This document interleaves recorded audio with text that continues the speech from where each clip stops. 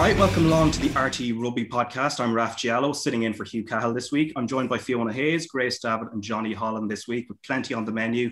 From Ireland's dominant win over Wales in the Women's Six Nations, Leinster booking a Heineken Champions Cup date with none other than Ronan O'Gara, La Rochelle's head coach, and the return of Simon Zebo to the Red of Munster and potentially the Green of Ireland. First off, a hello to everyone, and we'll jump straight in. Ireland's 45-0 win over Wales. Fiona, I'll come to you first. Just in terms of the performance, it was great. But at this, I think what was possibly most impressive was they haven't played for 6 months, and from the get-go, they were just on it. Absolutely. An exciting day, I think, for Irish women's rugby. We've been waiting a long time to see a performance like that, and they really showed. I think the big thing about it all is the fact that they 20 training camps. So although we haven't been playing rugby at AIL level in Ireland or with Munster or anything, it was really good for them to get together as a group.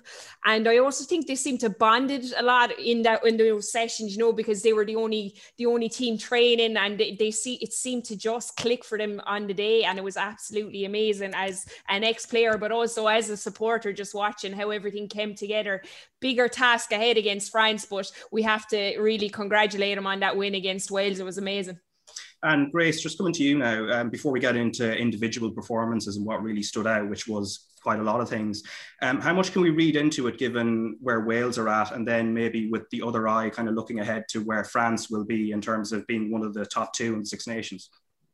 I think it was such a huge performance from them. Even though, Wales, it was kind of a mixture of both. Wales weren't really up to much. And I suppose the big key is that Wales didn't really put them under any pressure in defence. And that'll be a totally different match against France. Their line speed is tremendous. They're up in your face. And, Ireland will have to get used to adjusting to that. Maybe their lines of run, to make sure that they're adjusting for that extra speed. Ireland, definitely 10 times better. The fact that they were so clinical in that first half, and even with Wales putting them under pressure and trying to do that outside in defence, they were still making breaks. And I suppose that second half, they let the foot off the pedal a bit. But I suppose the key thing is they were attacking for most of the game, whereas with France, it could be a different scenario. We even seen with Wales had most of the ball, but once France got that attacking ability, they were just scoring off it literally within 2 minutes. So that's the real key, is that when they do turn the ball over, they're just going to have to set that defensive mode. They did it really well in that first half. They put players under pressure against Wales. So that'll be key as well, making sure they have the confidence to keep coming up. And what really helps as well, you have a player like Bevan Parsons. Of course, the 2 tries were impressive, but there was a great line in commentary that, people talk about a star in the making, but in fact, she's a star made in many ways. And if I recall last year, I think during the Six Nations before the pandemic kind of threw everything all over the place, she was doing her leaving cert, if I recall correctly. So she's extremely young. There's a lot of potential still to come. And I guess that's the most exciting thing, even looking beyond the France game. Yeah, I think it's really worrying, at some parts, you put your mammy kind of head on, you go, this is a 16-year-old who's not even allowed to play AIL rugby, and she's been straight thrown into international rugby at the highest level, Six Nations. And, it can make and break you to some players, if you make mistakes and your confidence is dropped. But Bevan has just taken it in her stride. And like you say, she's had the commitments outside, and it's probably stood to her and to the Sevens players with having so many camps to be integrated into that squad. And, we seen it. It's not even just her pace, or it's literally her power. She reminds me, I don't know if you think, Fee, but she reminds me of Ali Miller. It's that there's that players are on her, and she's no right to get through there, but it's her leg drive and her acceleration and her just commitment. I can see where I'm going, and she drives it. And even there was a part in the second half, and I think it was Dorothy Wall gave her a tip on, and she literally made ground 5 meters out where defense is so strong. So really a lot to her game, and really good work rate. So and she's so early in her career, which is brilliant. Yeah, just on those Ali Miller comparisons, I guess, Fiona, what do you make of that? Ali'd be delighted to hear that now. No, definitely. It's good to see. It's good for women's rugby. Ali back in her day was she still probably will play with club, but Ali back in her day was kind of the X factor player for us, Grace. Yourself, when you needed a try, she'd always come up with it. And I think Bevan, Ali pressure didn't get to Ali. She didn't really think about it. Whereas I feel like Bevan could be the same kind of character where, you know, a lot of players around her have pressure and know she'll come up with something, but she tends to come up with the goods on the day. And Grace, you spoke about Doherty Wall there is another kind of X Factor player. I actually retired because of Doherty Wall. She made me realize I need to get out of here. I was down at Munster training. It was my last year, and I was like, this is the first time in my life saying I do not want to tackle that. I want to stand aside.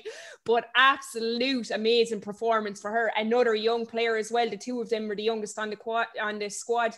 Like Doherty, 23 big carries all over the gain line, and that was just so exciting for me. But then in defence, 8 tackles as well, which were quite dominant as well. So I think there's definitely 2 players to be excited about.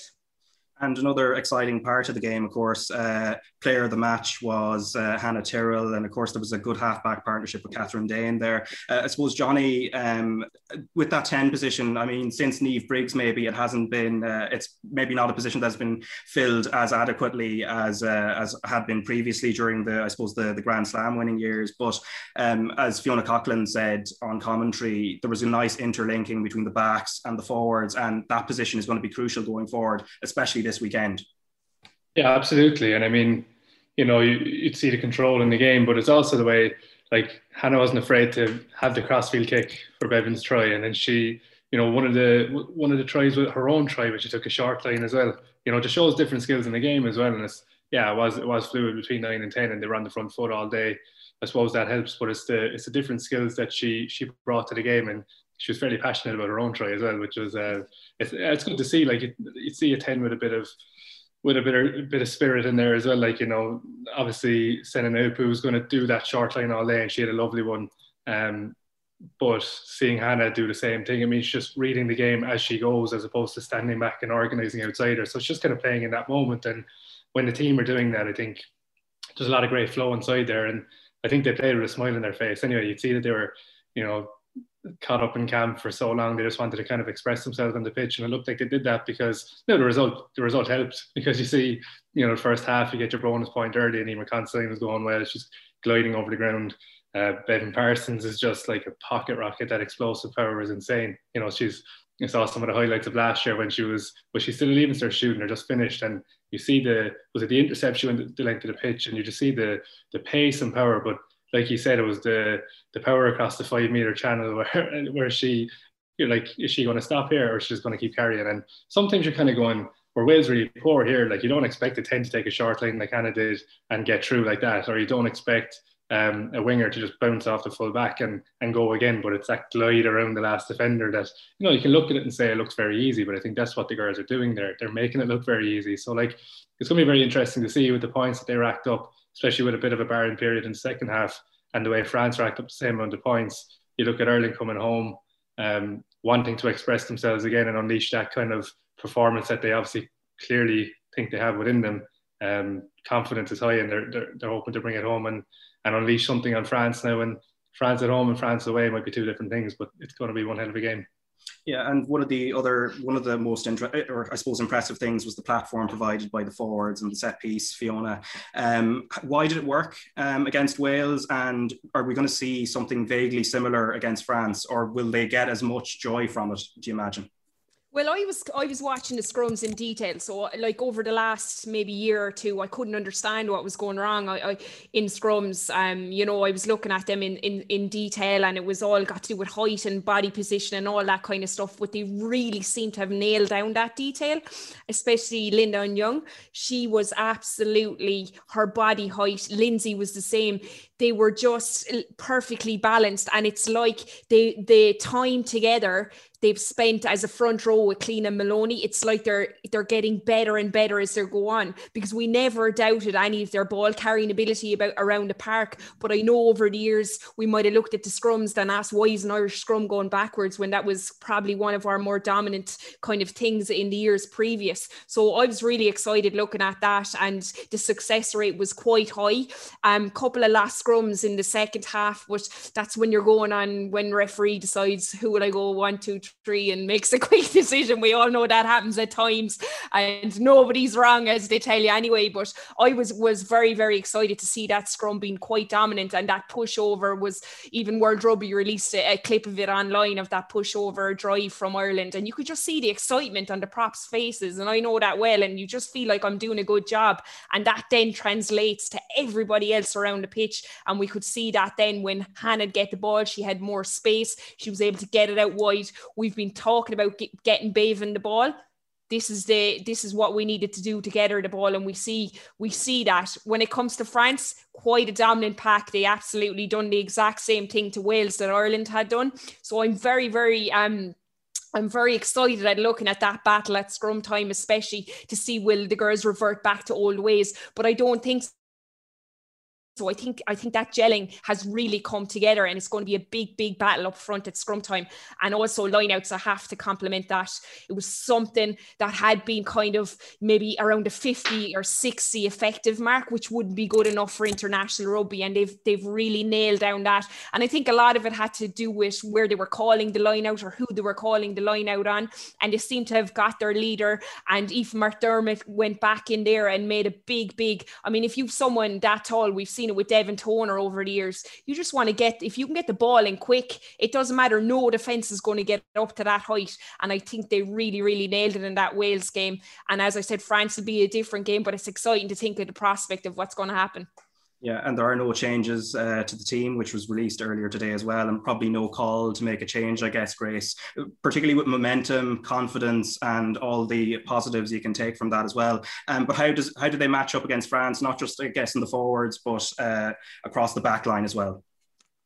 Oh, I think, they're the same kind of match in the backs as the forwards, and with France and Ireland, like you have that mixture of, we've seen a 15 for France against Wales, absolutely amazing talent. And then you see Bevan. So, a great match there. And even the wings for pace, and they don't even have their sevens players in, but huge talent coming through there. And I think the match of experience in Ireland and fresh talent is amazing, and France have the exact same. And I think what that brings is, you have the support structure of Sene Nupu there, and then you have, the confidence. We've seen it in years previous where you have the confidence of youth coming in. They're not afraid to try things and make a mistake. Maybe it's as we get older, we're more worried about doing things off the cuff. And we've seen that with Ireland, and the decision making of the girls.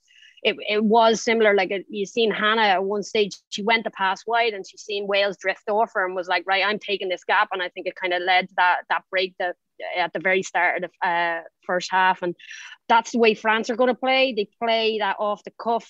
I suppose the big thing to look out for in the men and female is the offloading game, and, making sure, yes, we come up hard and we close them down early, but making sure that we get man on ball and then we close them down, because they will be looking for that offload, and that's the key. But we definitely have the pace to match them, whereas before, you would have said that it wasn't, we didn't really have the pace to match the French side, but definitely a good match. And you think I'm not sure if there's any changes to their match, or their match day squad, but like they Tremillier and stuff coming off the bench, which was huge experience too, and she could make a big difference. But no, I think a great match. And Catherine Dane, keep that 9 under control. We know that she's their big playmaker, and I think if we can put her under pressure, especially if it's a good match in the scrum, that it'll make a difficult day for them. Right, and so Ireland-France will be on at 2:15 Saturday, and you can follow it via our live blog on RT.ie and the RT News app, or watch live on RT2 or RT Player, or if you're beside a radio, listen live on RT Radio 1's Saturday Sport. Johnny, Leinster at the weekend, a statement win over the reigning Heineken Champions Cup winners, Exeter. Obviously, we'll get into the nitty gritty, I suppose, of the relatively poor start and how they kind of fought back. But in terms of it being a statement win, it really, I suppose, they're already on the map, of course, Leinster. But does that make them kind of favourites for you? I think so, yeah. I think we didn't really know where they were, just with the standard of the Pro 14, I suppose. And we were going from the standard of Irish rugby, really, weren't we? Like, it was Ulster trying to chase them down in the conference. It was Munster trying to upset them in a final. And we all thought, Fiona, that we were it was our time and all the rest of it, but it didn't work out. Leinster just found another gear, and I think that always happens with Munster Leinster. It's a very tight game. Defences are on top. No one wants to give the other side anything, but Leinster found the way to kind of win that game. And the Exeter one was just a statement, because I kind of said I had a small Twitter ball and I was kind of going Exeter or Leinster, and like obviously my following, whatever is there, would be quite Irish, and I was like, right, they're giving Leinster the benefit of the doubt here, but it's still very close. So I just kind of said, don't write Exeter off at home. What a team, like defending champions. And Jesus, was I proven wrong. Leinster, they just, that's why we didn't really know. Like, imagine Leinster, we don't know what they're capable of because of the way the league is at the moment, I think. And I've been a little bit critical of the other side, outside of Irish rugby, obviously, but the way they played the game. Now, I do think Exeter, they'll be looking back at that game and going, what have we done here? The opposite the week before, but how they didn't kick the ball in that, throughout the kind of, the second quarter of the game, I suppose, and even in the second half, how they didn't take more control of that. I think because they scored so early in the first half and scored so easily, they probably thought, let's not kick this. We have them with the ball in their hand, but you have to be able to change your tactics. Like, and with Rob Baxter, you think that they would do that a small bit more. But Leinster didn't panic. They just got their way back into the game, just tipped away nicely and just overturned them. But it was always within them. It's just the nature of how they did it probably makes them favourites now, yeah. And when we look at like those first 10 minutes, what went wrong for Leinster, what were Exeter doing well, and then you I suppose you compare it to the 70 minutes that came after that. What was the difference? What adjustments were made? You don't see Leinster go down like that. Like, maybe they were rocked. Maybe they didn't play at that intensity for the couple of weeks before that. Munster would say that they were at that intensity, but this is Exeter who won the Champions Cup, So you could argue that Leinster weren't prepped. They didn't play the week before. Maybe they did their prep, but this is just the nature of not playing the week before and not playing the top European sides week in, week out.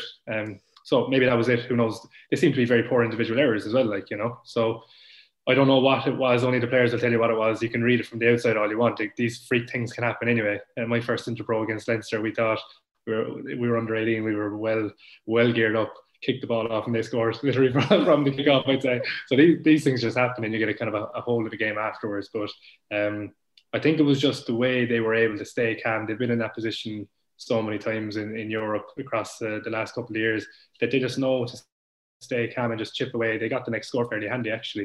Once they got their first meaningful possession, they got their score. And after that, you were kind of going, right, we have a game here, And thankfully we did, because, I think if Leinster lost that game and if the first 10 minutes continued, you'd be looking at Irish rugby thinking, we're in big trouble here if Leinster are that far off the pace. For the sake of the rest of Irish rugby, I think it was a good thing that Leinster were able to show that their class actually is up there, because that would have been bleak enough. Yeah, and just one quick thing on the officiating calls, because in your column, which people can read on rt.ie/rugby, just added in there. There were a few moments that you kind of picked out. Can you just talk us through a couple of them? I guess in a way you were saying it didn't really have a bearing on the final result, but just on the way the game flowed. Yeah, I suppose like the kind of incidents that may have drawn a card at different stages of other games probably went against Leinster. So from the overall result, I don't think it really had a major say, and that probably kept people from talking about it as much. But at the same time, I just think it's a little bit confusing. I think you see the Jake Ball incident recently and it going unpunished, and then you have clear contact with the head. Having played the game not recently, you're thinking this is allowed in our time, but that was kind of some of my points in the column, that coaching has to move on in the way that, if a coach came in now and told you to tuck the ball up your jumper and don't do anything else, you kind of go, he's a relic or she's a relic, and you need to move with the games. We have to do the same thing with the laws, I think, and the spear tackle or getting hips above our heads and all the rest of it was just stamped out completely after that World Cup in 2011, wasn't it? So we have to probably take the same approach, as much as we may or may not like it. And I was looking at that first tackle on Ross Byrne thinking, that's unlucky. It's a very dominant hit from a tall second row who plays probably a little bit on the edge anyway.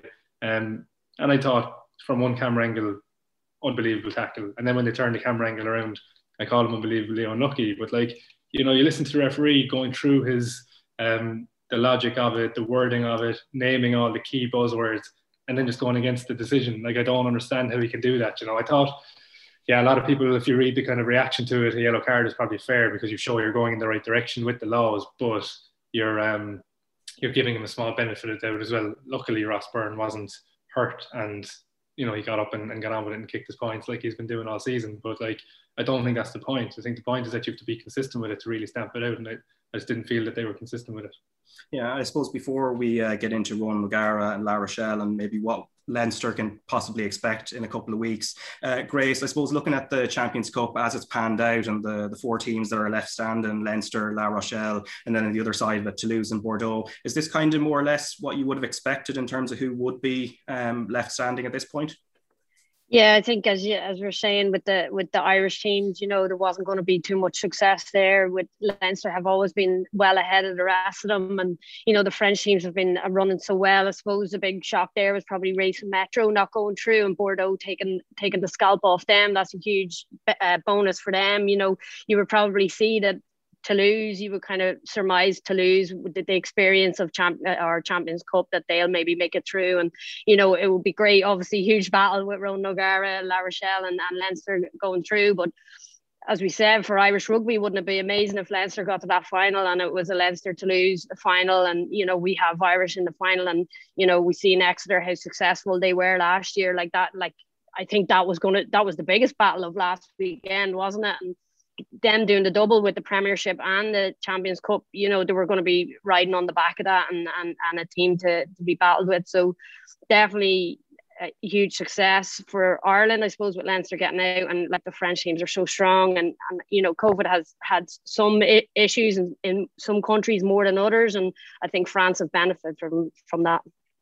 Yeah, and in terms of Ronan O'Gara or Raj to his mates, which I am not one, but obviously I don't really know him. But Fiona, I suppose the coaching trajectory he's kind of gone on, going abroad, Crusaders, Racing 92, and now being a head coach at La Rochelle, and that broadening of horizons, I guess it says something very positive about him. Yeah, definitely. I mean, when he went to the Crusaders, kind of after that, racing on to Crusaders, you knew that he really wanted to expand his coaching instead of just sticking to how we play on one hemisphere or not. He was really going out there to really kind of broaden it. And just watching him with La Rochelle, I mean, they weren't a team we would have really looked at in that top 14 or heard of very much, like competing, like the likes of Toulouse or Toulon or Racing or Claremont. And it seems that Raj has seemed to, I'm not his friend either, but I'll go with it. It seems Raj has really gelled him. And for me, it's the players playing and looking at what they're doing. I mean, I'll give you, for example, I watched Will Skelton for years. I saw him at the Waratahs. I saw him with Saracens. I know he lost whatever it was, I think he lost 21 kg or something massive with Saracens, but they still didn't get the best out of him, and he just wasn't playing that. I don't know what it was. There was no offload game. He was very one-dimensional.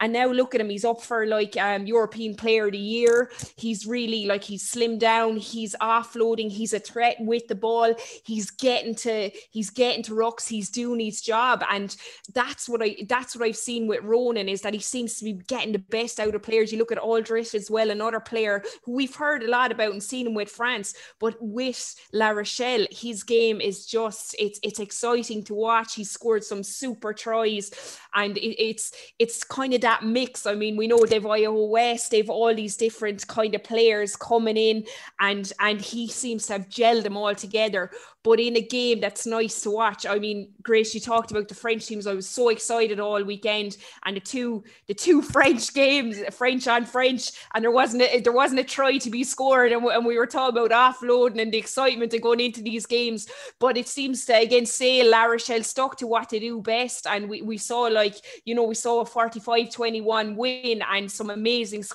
tries scored. So I'm really excited at that prospect of the Leinster game, and seeing, are they going to really try and exploit those areas? We know what Leinster have, but also Raj knows exactly what Leinster has. So it has the prospect to be in a good tactical kind of mind of two coaches, himself versus Leo and Stuart. So I'm looking forward to it big time. Yeah, and Johnny, on that template that Fiona's talking about there, in regards to, I suppose, the difference of playing in Europe and then the top 14, have you noticed anything in the way, I suppose, Ronan O'Gara has, how he's approached it as a coach, and particularly tactically?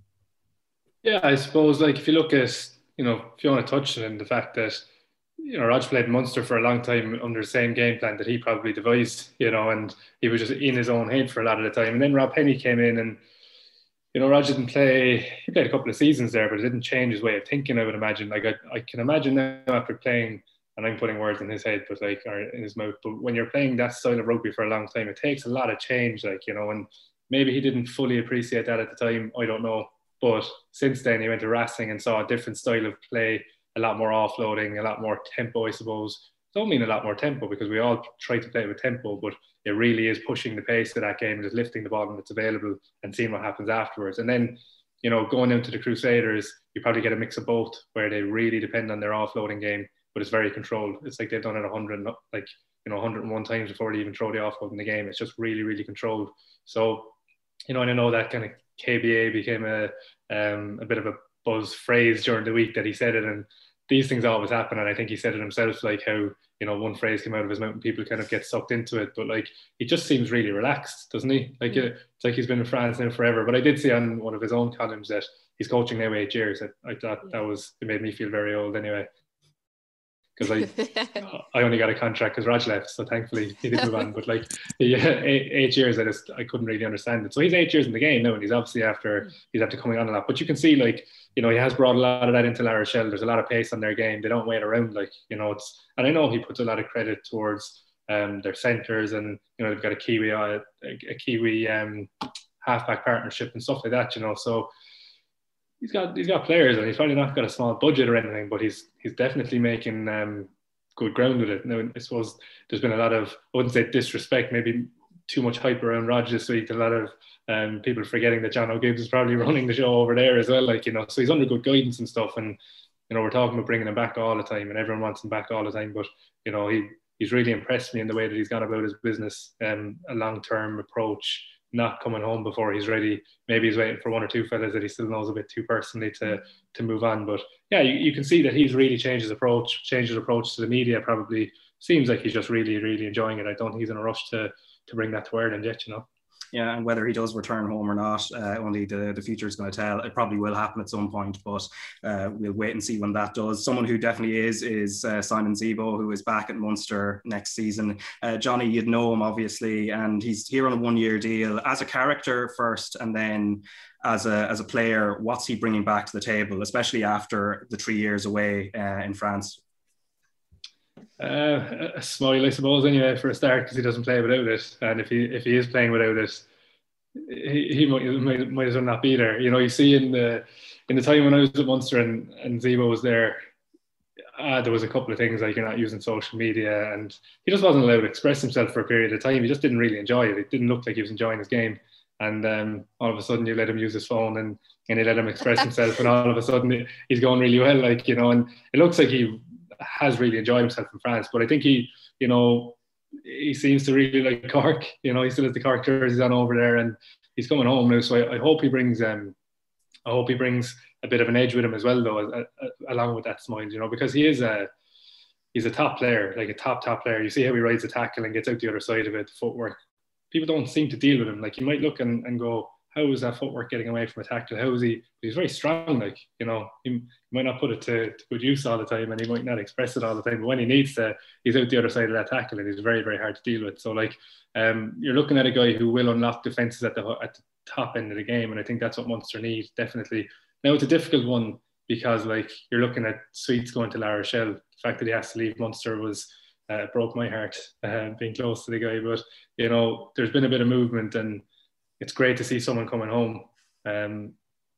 It's also going to impact some of the guys that we've been excited about. Will it impact Shane Daly? It obviously has impacted Sweets and maybe other things there. There's a lot of variables there. So there's a bit of both in there, what was already here that we could have developed. But I think it's massively exciting with Zebo coming home. I think the way he can manipulate a game when he's on form, you cannot stop him. And you've seen the hat-tricks in Europe.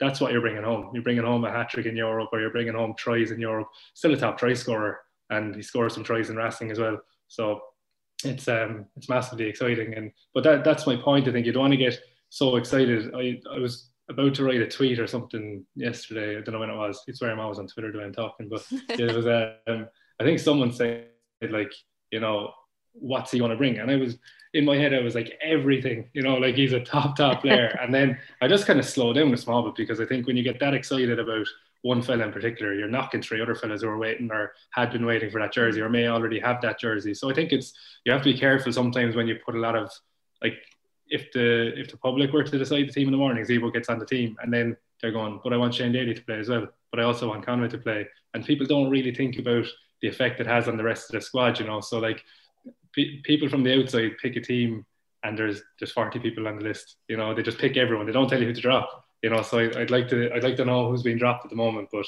you know, long story short, he's a massively positive signing for Munster. And Fiona, from a supporter's point of view, of course, as well, it's huge as well. Obviously, he is the record try scorer there, of course. And as Johnny was saying, in terms of playing with a smile on his face, he does seem to connect well with the public down there. Yeah, we absolutely love him. Adore him. Down in Limerick anyway, it's Zebo and Keith Earls, no one else. Look, to be honest with you, I've been up in Thomond Park for loads of those games. I go to every home game and I'd be just standing in the crowd, and it's that X factor, that excitement he brings to the crowd, that's what people are looking forward to. You know, he mightn't do anything, and if the crowd starts shouting Zebo, his whole face lights up, and you can see he loves that interaction. And I suppose as fans, that's just something people love as well, you know, being able to be part of that and seeing his reaction onto that. So it's kind of exciting from supporters' side of things, but I think it's exciting for him as well. I mean, he's never said that he doesn't want to play with Ireland or he doesn't want to try and get back there. And, you know, I'm sure there's been a lot of talk about his relationship with Joe Schmidt over the years, and it mightn't have been the best. But he's looking at this as a new slate, and maybe he wants to get capped. He's not coming back here to stand on that pitch at Thomond Park and smile at everyone calling his name. He wants to be playing with Ireland, and he is at the top of his game. He's been playing he scored 115 points over in France, which is an easy thing to do, you know. Like, he's playing very well with Racing. He's linking up with Teddy Thomas and the other wing as well at times, you know, and his old buddy Donica there in the second row. They were doing some great tweeting as well, like you, Johnny. But it's exciting. It's exciting for a fan to see him back, and people have called for it and wanted it, and it's great that the RFU are investing a small bit of money in it anyway. So we're looking forward to it down in Thomond Park. Yeah, and I'd say Donica's probably glad he's not going to be dragged onto Twitter and different videos and things at the same time. He enjoys that. I think I get he's trying to be humble. Yeah, no, he just wants a platform. Yeah, that's not his own. Yeah, and the other dimension as well, Grace, is some of those players of that generation that Zebo would have come through with at Munster. We're talking about the likes of Keith Earls, Conor Murray, Peter O'Mahony, a generation that probably haven't won as much as they would have liked at a provincial level. So it's obviously exciting for them. And then maybe how he links up with the likes of Joey Carberry as well, of that kind of younger crop that are there too. Yeah, it is that, as we were saying earlier, that match of experience and then, you know, fresh blood coming through. And, you know, we've seen how the young guys are doing so well at Ireland, and Zebo he's going to add that X factor. He's going to do brilliantly. You know, he pulls things out, and you're going, how does he even make something out of that? But I think the big thing is not to put so much pressure that, Zebo's back, Munster are going to be amazing. I think that's the big key. You know, we seen them against Leinster in that final, and we thought they were going to do a lot better than they did, and they didn't, you know. And I think Zebo, if they allow it, he could just be the plaster, and it's not going to fix that. And, you know, I think they need to make sure not just rely on him, and make sure that they're still building and still creating, you know, the team ethos and improving things, you know, to get up to that Leinster level. And yes, he's going to help it, and he's going to build it. And you know, you have the Conway, and, you know, definitely it's great to see Carberry back after so long out. And, you know, he'll be dying to include him in his game, and especially like if he's at 15 or on the wing, you know, working off them outside centres. So definitely really exciting. But I will be cautious to say that he's going to fix everything that's wrong at Munster, and to make sure to put the work in this off season, and make sure that you know, they build around him.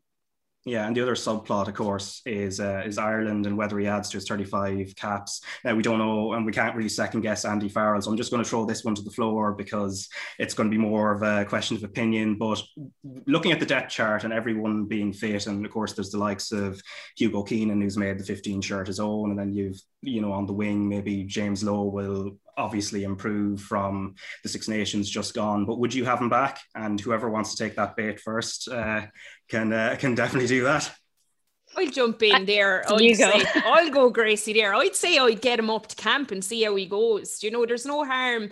Anyone with that talent would push other guys on. I don't know whether he'll get that starting jersey, but then at the start of the year, no one spoke about Hugo Keenan. We didn't know much about him, and he's absolutely blown fans out of the water with how he's playing, with the safety, that same kind of Rob Kearney style under the ball. And but it'd be good for someone to be pushing him at 15, because I haven't seen Shane Daly do it, to be honest. Now, I know he's not playing 15 a lot of the time with Munster. They have him on the wing when they're playing with him, when he's playing. So I do think get him up to camp. Whether he'll add to his caps, I'm not sure, but he'll definitely add to the crack up there anyway, I'd say.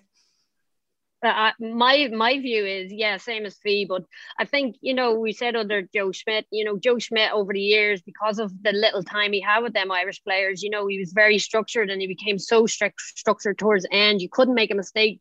Players were afraid to offload, and we were very critical of Ireland at the start of the Six Nations with the lack of offloading in the game, and then we've seen how they improved as the Six Nations went on with a bit more confidence and opening up that whole new coaching system and wanting to offload and trying to keep the ball alive, and I think that will suit Zebo a lot more than maybe in previous years at Ireland. So it could be another string, to the Irish bow. And as Fee says, it's going to do nothing but put pressure on players that are there, and that's only going to improve the squad as a whole. So Johnny might give a bigger insight now. No, not at all. I think the pressure at the Irish level means that he has to come back at his best, and obviously that's where his ambition is. But when he is at his best, obviously playing off Finn Russell and stuff like that, there's offloads available to him. But I think when he's the one who gets the offload, he's a poacher anyway. He just loves to score tries. So when he's running off a shoulder, it's actually very, very hard to stop him when he gets that ball with the momentum in behind. You've seen that the offload game, it might create a gap and it might get us in behind, but it's finishing that off is the next step. And he is a guy that can finish that off. He doesn't slow down. He only gets going. I remember we used to do 10-meter sprints, and I'm small, so I'd be all right off the mark. So I was I really liked my 10-meter score through the gates, but it was a standing start. So I'd be going around Cork being like, Zebo's past it here. I'm definitely, I'm after beating a score. He obviously wasn't competing with me on a Monday morning because he was probably looking at a Lions playing or something else. But we had a situation in training not long after where he was covering across, and I had a clear run at the corner, equal distance, and I was, very short decision making. But I was like, I've got him here because my speed is half decent, and I'd say he had plenty of time to catch me and have space left over. I just did not get anywhere near the corner. My point is that he's not off the mark. He's obviously very quick, but when he gets going, it's very, very hard to stop. He's rapid when he's going, and he doesn't look rapid like Jordan Armour looks rapid, but God Almighty, you stop that when he gets in behind. So I think he does add another dimension to that. But there's so much. I know, we were on this podcast a couple of months back, and we were saying James Lowe is the answer to all our problems, and James Lowe didn't have a great defensive display, I suppose, in his couple of games. But he's a monster of a left boot, and we know what he can bring. You saw it the weekend against Exeter. Once he gets on the outside, that big fend, those massive legs, and he can actually move around the outside as well as that, not just creating the contact. I know Robbie Henshaw looked a bit frustrated with him at one stage because he actually was a typical winger, went for the corner and got bundled into touch.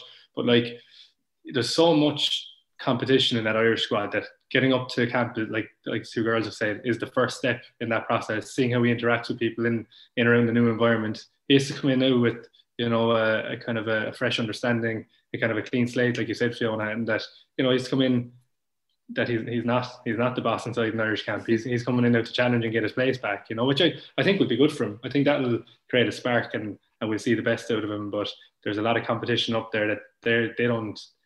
I don't like saying it, but they don't need Simon Zebo at the moment. It's a nice to have, and if he turns up like the Simon Zebo that was chomping at the bit, really enjoying Irish camp, then you're going to have a selection headache on your hands, because that left wing and that full back spot, there's plenty of people queuing up, and Hugo Keenan's done nothing wrong. So it's I wouldn't like to be Andy Farrell when the whole lot of them are fit and actually really taking their chances, Yeah. Now, before we go, the Rainbow Cup, which is just over a week away before it starts, we'll have some new laws trialed in that. I'm not sure what you think of it. We'll just go through what they are, though. The 20-minute red card, the captain's challenge, and the goal line dropouts. And some of those have already been in use in Super Rugby. But again, throwing this one to the floor, but what do you make of those? Are they necessary? And do you think they'll have a positive impact? I'm going to go first. This one, the big thing on the red cards, and we were Johnny was saying it at the start there, with decisions against Leinster, and the high tackles, and how are we ever going to get rid of them if there's not a high enough, punishment for them? And if we have players getting red cards and guys getting concussed, and then they're only going, 20 minutes, and sure, I'm off, but the team's not really been punished, it's not going to make a huge change, as Johnny was saying, to the coaching setup and going right. We've seen Farrell and constantly making high tackles in the Premiership and England, and nothing changing. You're going, it has to be a whole system change. And for me, making a red card at 20 minutes, yes, it might encourage referees to give a red card and say, yes, that definitely is a red card offence. But then if it goes back to a full match, sending off, are they going to go back down to a yellow? It might be a good way to, encourage refs to give a red card, but I just don't think it's a big enough punishment for teams. I'm going to disagree with you, Grace, there. Good. I think it's a good idea, because I think what was happening from the Six Nations was the referees were starting to feel a bit of pressure. I mean, every tweet going was about how Wales won due to all the red cards that other teams were getting, and it was just a constant thing, and it was glossing over all the games, and it was just after every game it was red card. So we look now, and I know, Johnny, you spoke about that consistency kind of going away, but I do think that they probably were talked to at that level and said, look, we've got to take the focus off us and rather have it on the game a little bit. So I think with these red cards, it's going to be bad on the players, because you're gone. So you're gone from the pitch, but I know it's 20 minutes, which will affect your team, but someone else will go on. So it's putting the onus back on the players to really, for their own game, to really look at themselves individually, because it's not affecting the whole team. It is for 20 minutes, but not as bad as it was before. So I really think that it's kind of putting it back on the players, saying, get it right for yourself. And the referees, I could be wrong, might handing them out a little bit more freer now than we've been seeing. So therefore, players are really, really going to have to tighten up that tackle area and tighten up their skills around that and the breakdown as well. So I think it's a good thing. I'm looking forward to having a look at it and see, does it affect, and having a look and seeing if the refs are going to be firing them out every few minutes as well, which we don't want to see. But I think it will bring a bit more consistency back again now to this reffing of that area especially. But I think to agree with you to some degree, but also disagree with it. Like, it depends on the situation. It might seem like a great punishment, but it also might seem like absolutely nothing for the offence that was there as well. So like, if you look at Xander Fagerson or Peter O'Mahony or someone, 20 minutes probably seems about right, doesn't it? But if you look at something else where it's a blatant red card, is that still a 20-minute red card?